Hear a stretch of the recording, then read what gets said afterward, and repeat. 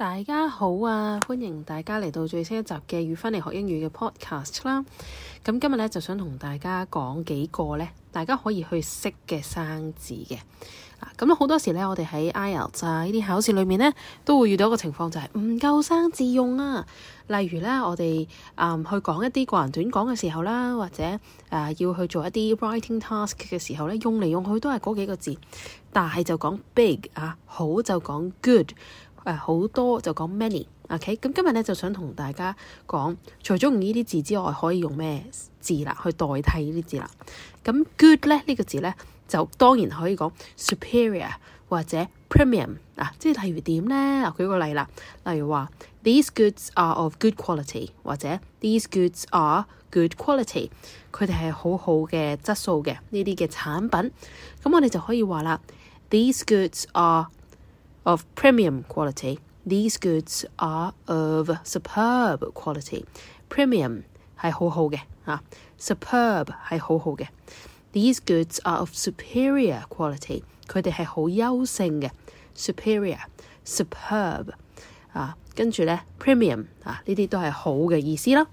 好啦，跟住啦，我哋除咗講 good 呢個字啦，又成日會用到 big 呢個字啦。big 咧，我哋可以用enormous 去代替嘅，例如話one enormous one big advantage 咁你變成 one enormous advantage to smoking less is that we can enjoy better health 嘅意思，即係話其中一個咧好大嘅好處，唔食煙嘅好處咧，就係我哋會健康啲啦。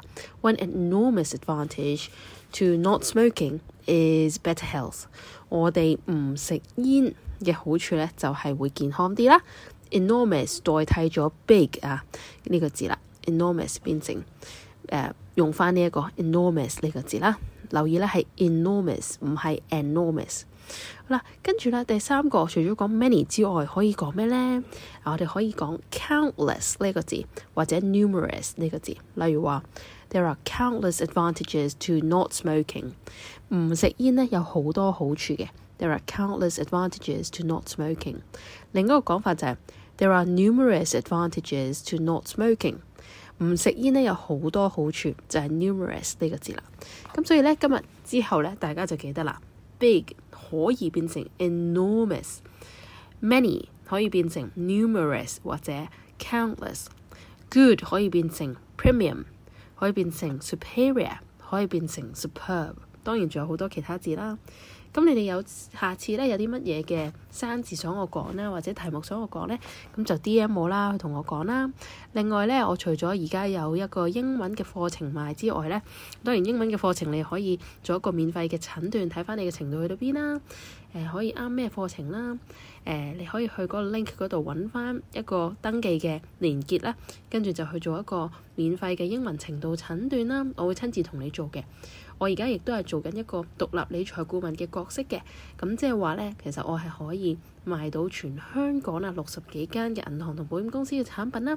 咁咧有好多朋友啦，佢哋去移民啦，或者可能佢哋想 plan 退休佢哋都會揾我傾下啦，睇下有乜邊啲嘅產品可以幫到佢哋，或者佢哋而家就嚟要買一啲嘢啦一啲嘅保險產品啦、理財產品啦，咁其實佢哋咧都會問下我，佢哋而家係買得啱唔啱，係咪真係啱佢哋嘅需要嘅？